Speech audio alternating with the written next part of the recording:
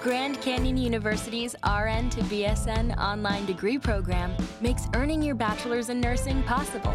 Balance online coursework with local in-person clinicals to position yourself for potential leadership opportunities in the time you have from wherever you are, leaving room for what matters. Achieve your goals with your personalized plan and team behind you.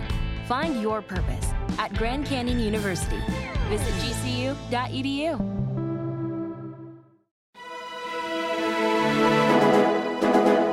Hi, this is Dan Richter, the fellow who played Moonwatcher, the man-ape in Stanley Kubrick's masterpiece, 2001: A Space Odyssey. And you're listening to The Dr. Sky Show.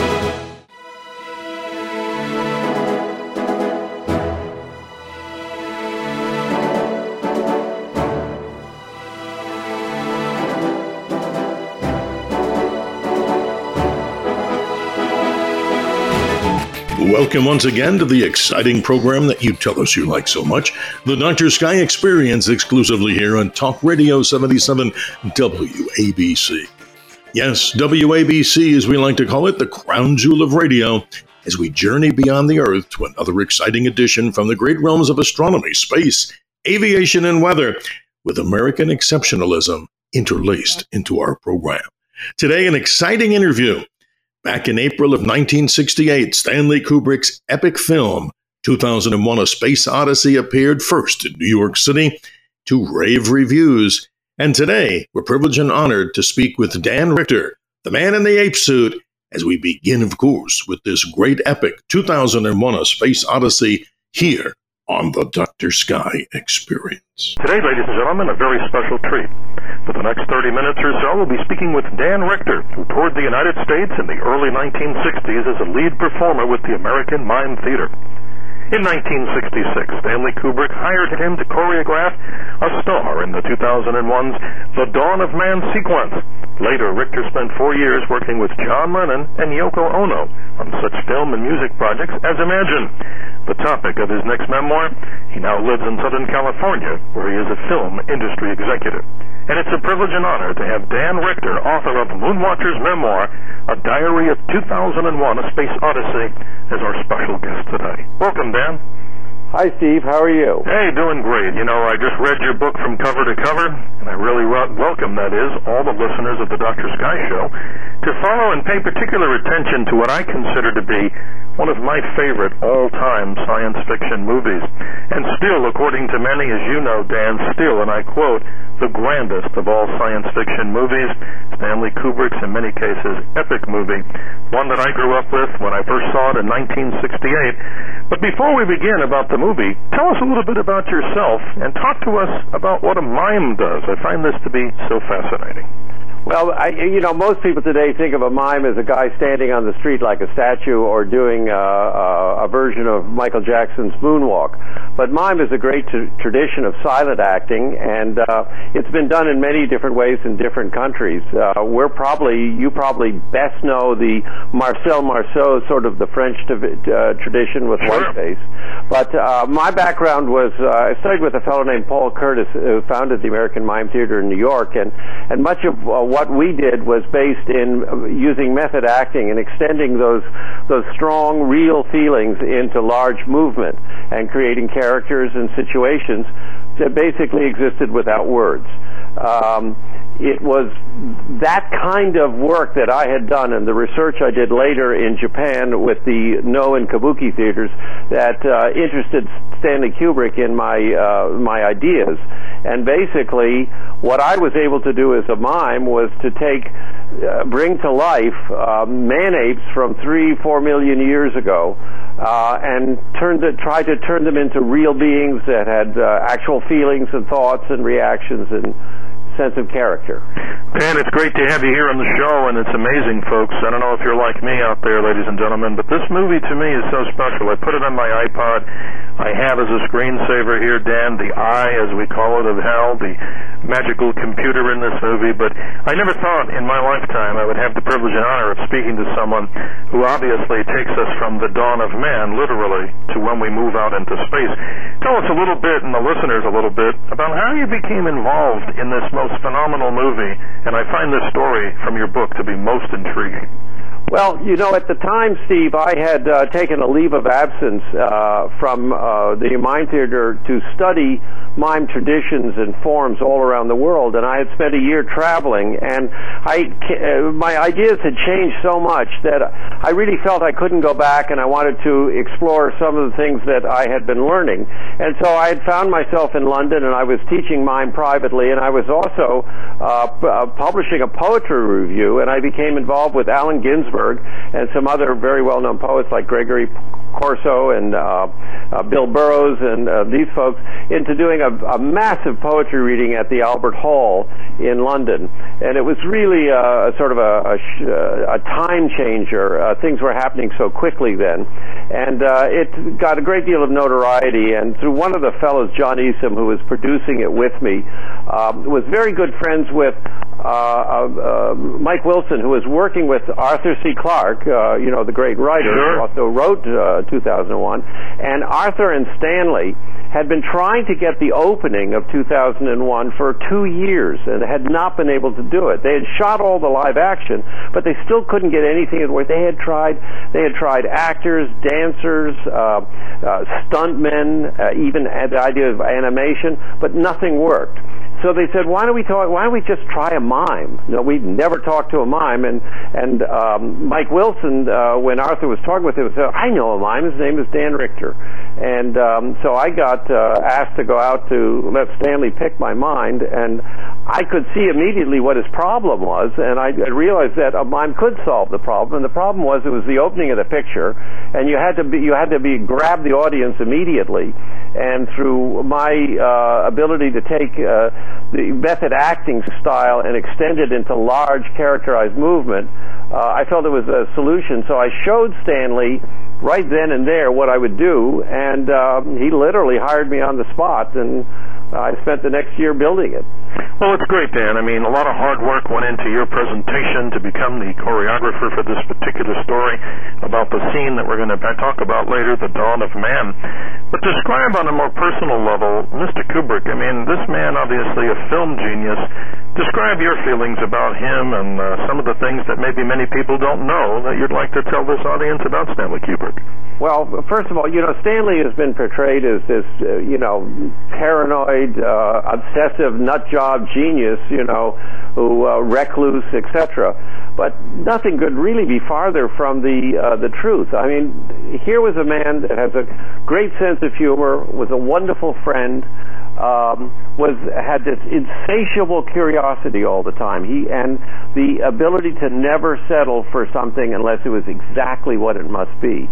And so he was prepared to work very hard, work endlessly, and put all kinds of research and time into things to get them right. And those of us who were willing to do that with him went along on this wonderful trip with him. And you know, at the end of the time, I wasn't working with an obsessive, compulsive, crazy guy. I was working with this wonderful, smart, you know, lovable, humorous genius.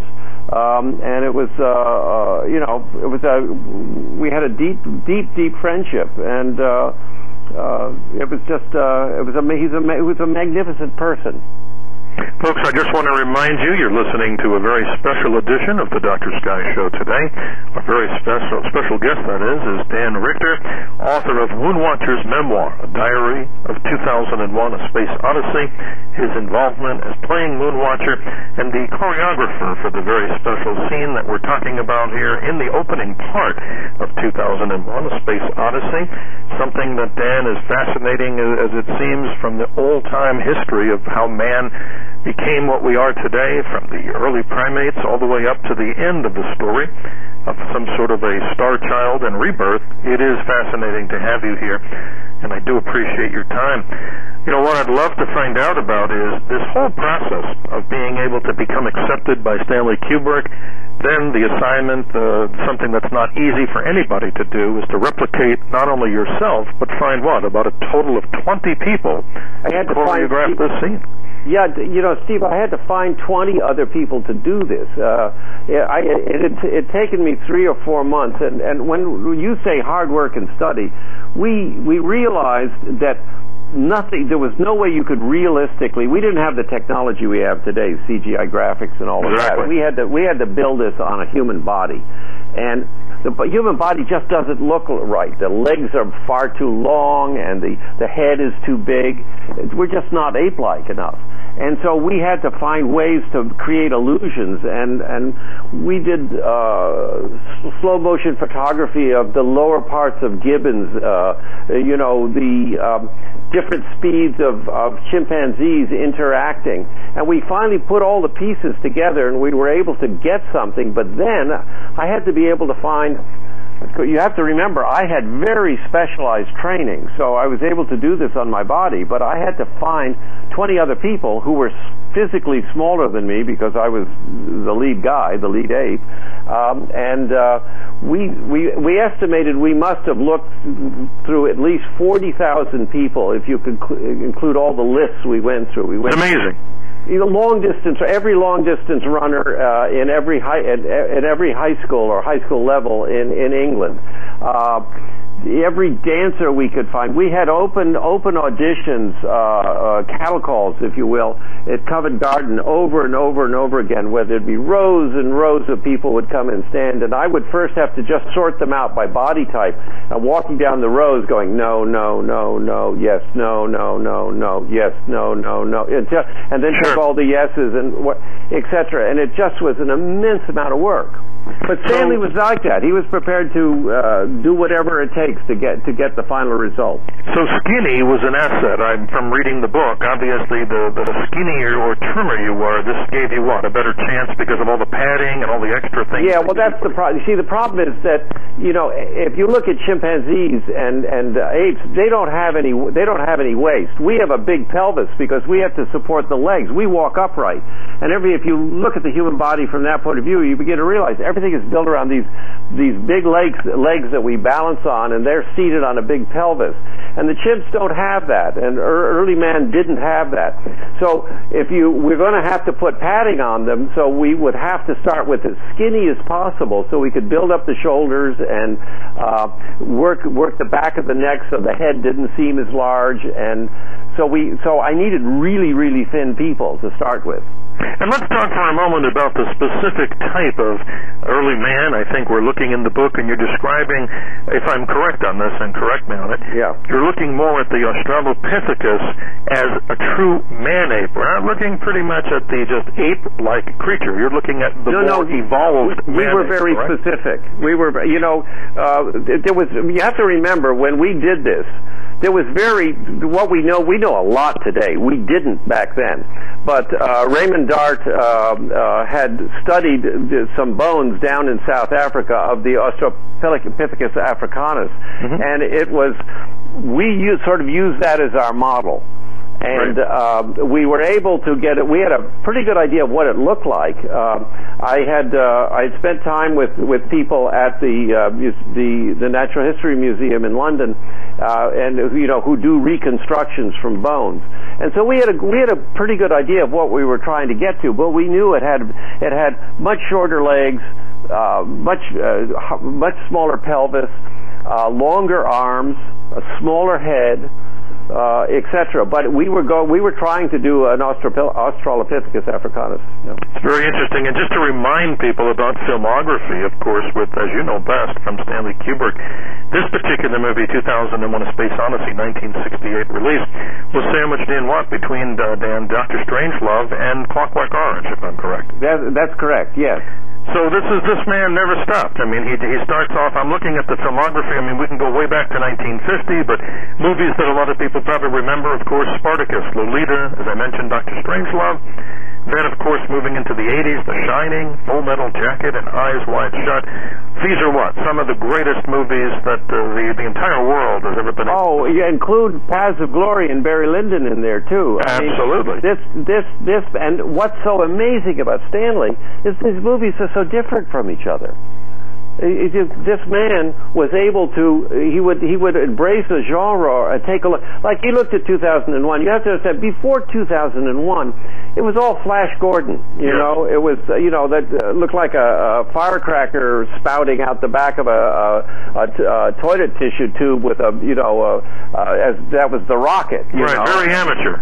Yeah, very much so, and because nobody could do the technology wasn't there yet to be able to do it.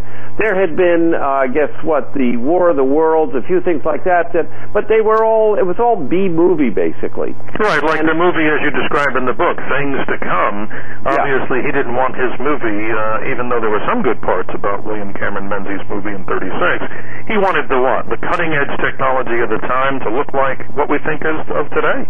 Well, that's why he worked very closely with NASA and with many of the corporations that were providing things for NASA and for the space industry, so that we were Fred Ordway Jr., who was a NASA fellow who came onto the project. They were looking at everything from the same way the people at NASA would look at things. They were trying to bring a truth to it. And you have to understand is we didn't have any of the stuff we have today. The idea of computers, we didn't have it. Everything, many of the shots were literally done in the camera by taking a shot with masks and with black velvet backgrounds, winding them back and then reshooting them with a different model in front of it over and over again. And it's fascinating. And one of the things on a very technical nature that I always enjoyed about the 2001 Space Odyssey was flying to the moon. You'd see all these displays that were lit as we now have today, flat panel displays. But from your book, I've understood that there were 16-millimeter projectors literally shining onto a screen, like a one-side screen. So that was what was creating that illusion of like a regular flat panel television today. Absolutely. And we had all of these old Bell and Howell projectors, that were literally mounted behind, wherever the display was supposed to be. And they worked. Well, folks, we're having our special interview today. I very much appreciate Dan Richter's time. He is literally the man-ape that you see in the epic Stanley Kubrick film, 2001: A Space Odyssey, in the opening sequence.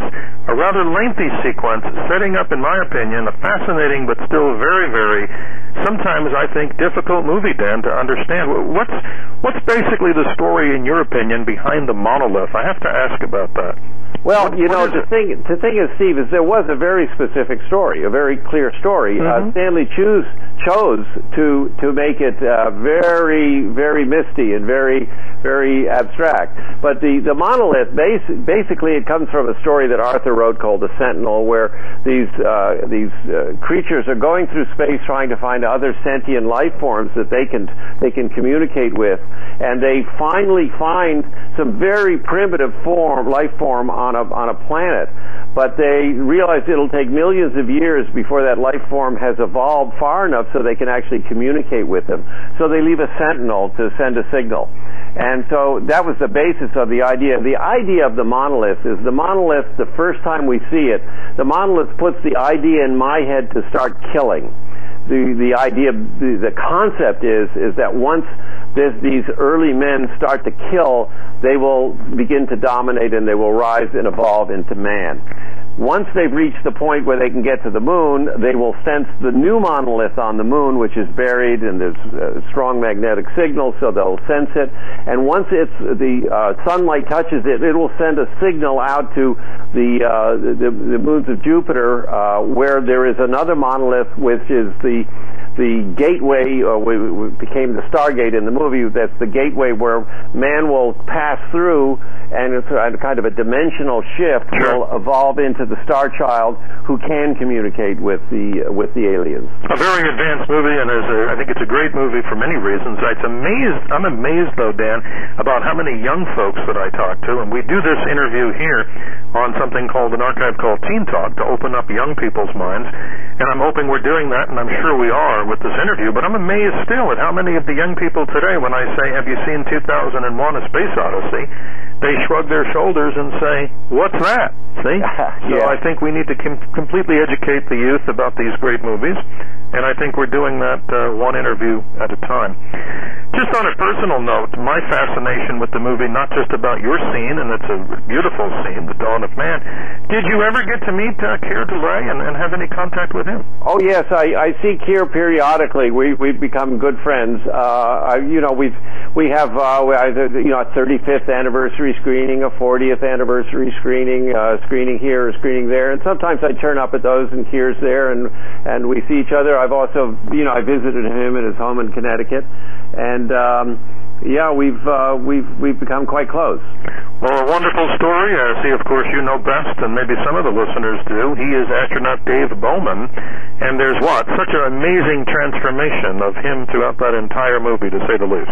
Oh, absolutely, and much of that goes to Stuart Freeborn, the amazing makeup artist who also built the costumes for me as well. In the few moments we have with you, again, we appreciate your time. Talk to us about the MGM Studios, if I'm pronouncing it right. Was it Boreham Wood, is that correct? Boreham Wood, yeah. Yes. Elstree Boreham Wood. These studios were built in the late 30s, and they were classic, big old studios. They're gigantic stages. I think we must have had I don't remember exactly, I think it was around 12 major stages, and laboratories and workshops and places to build the sets and big back lot.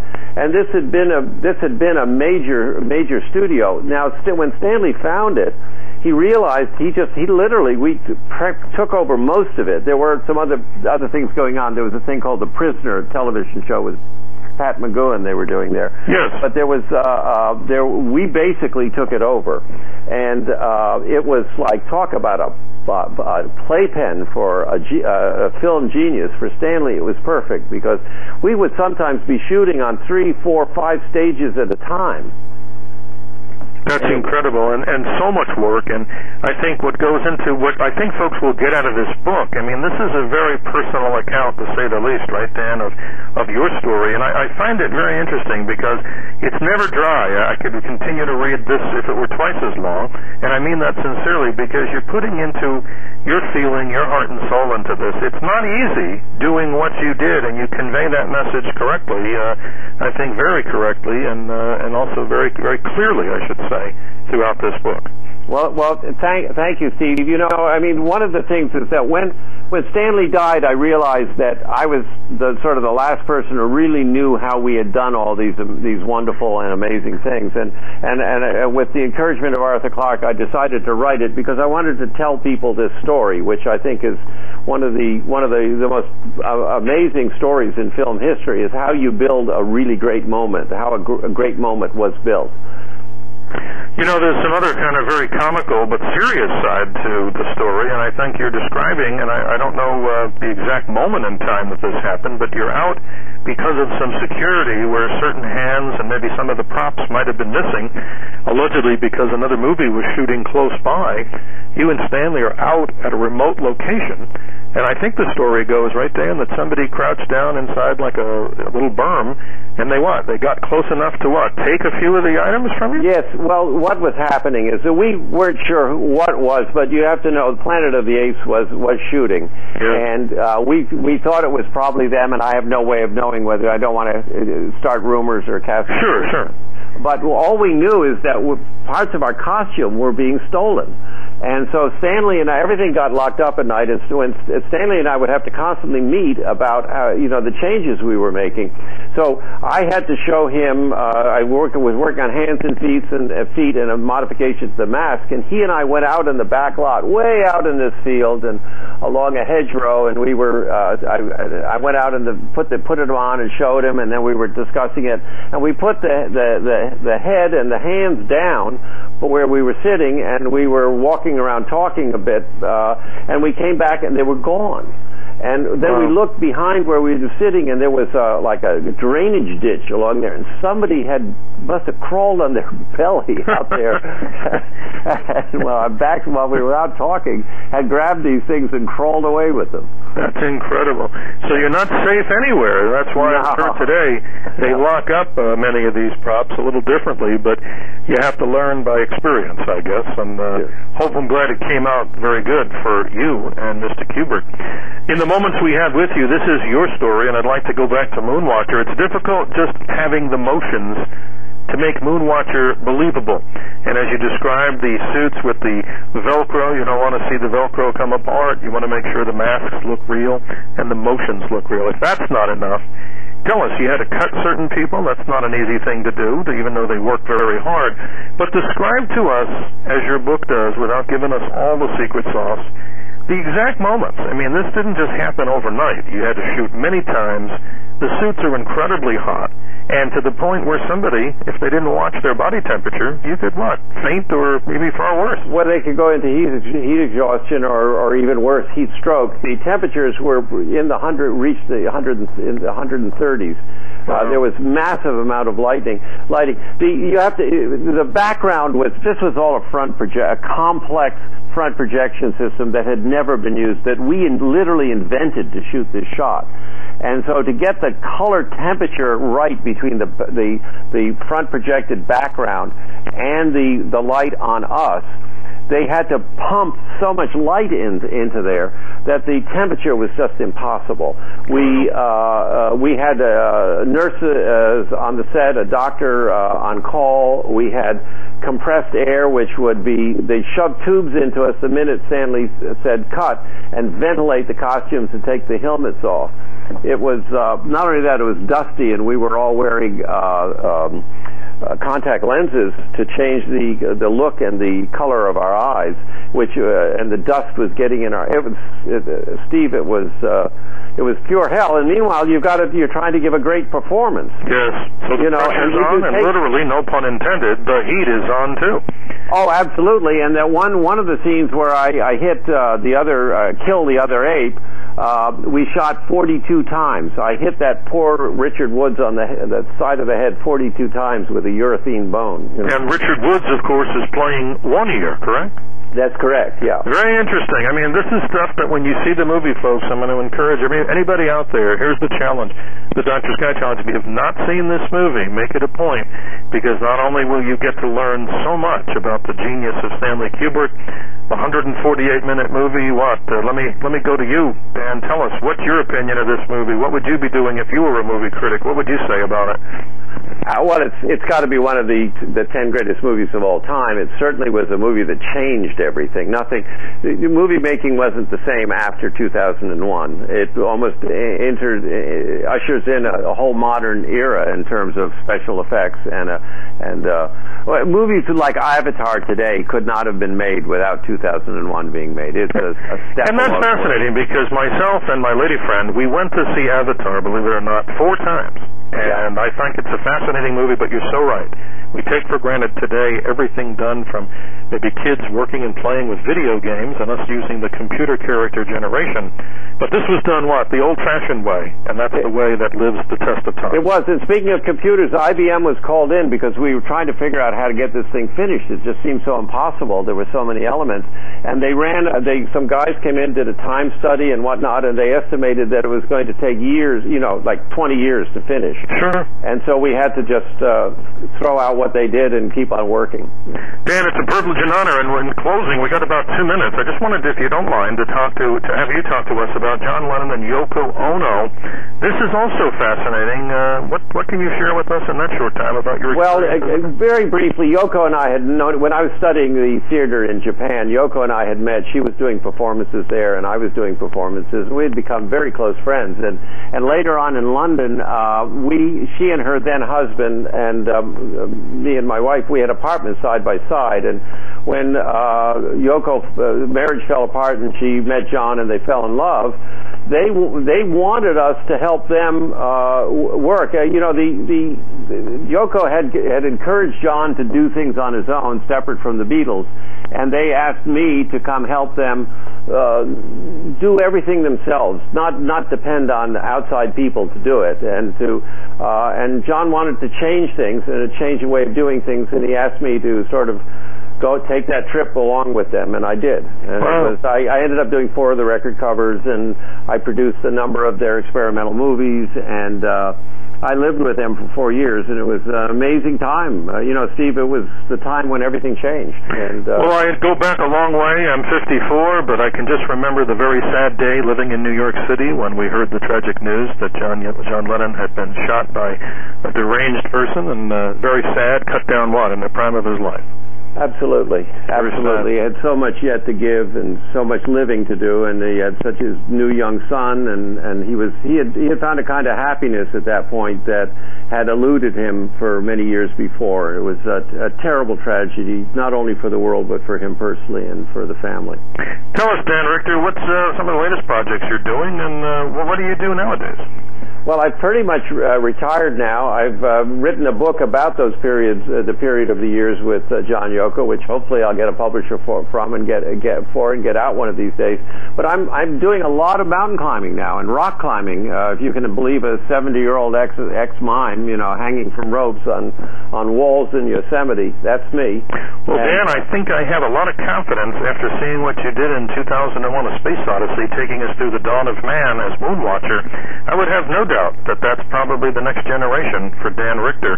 And with that, Dan, I want to thank you so much for being a guest on our show today. Dan Richter, Moonwatcher's memoir, Diary of 2001: A Space Odyssey. He is Moonwatcher, playing one of the great man-apes, one of the great movies of all time, Stanley Kubrick's 2001: A Space Odyssey.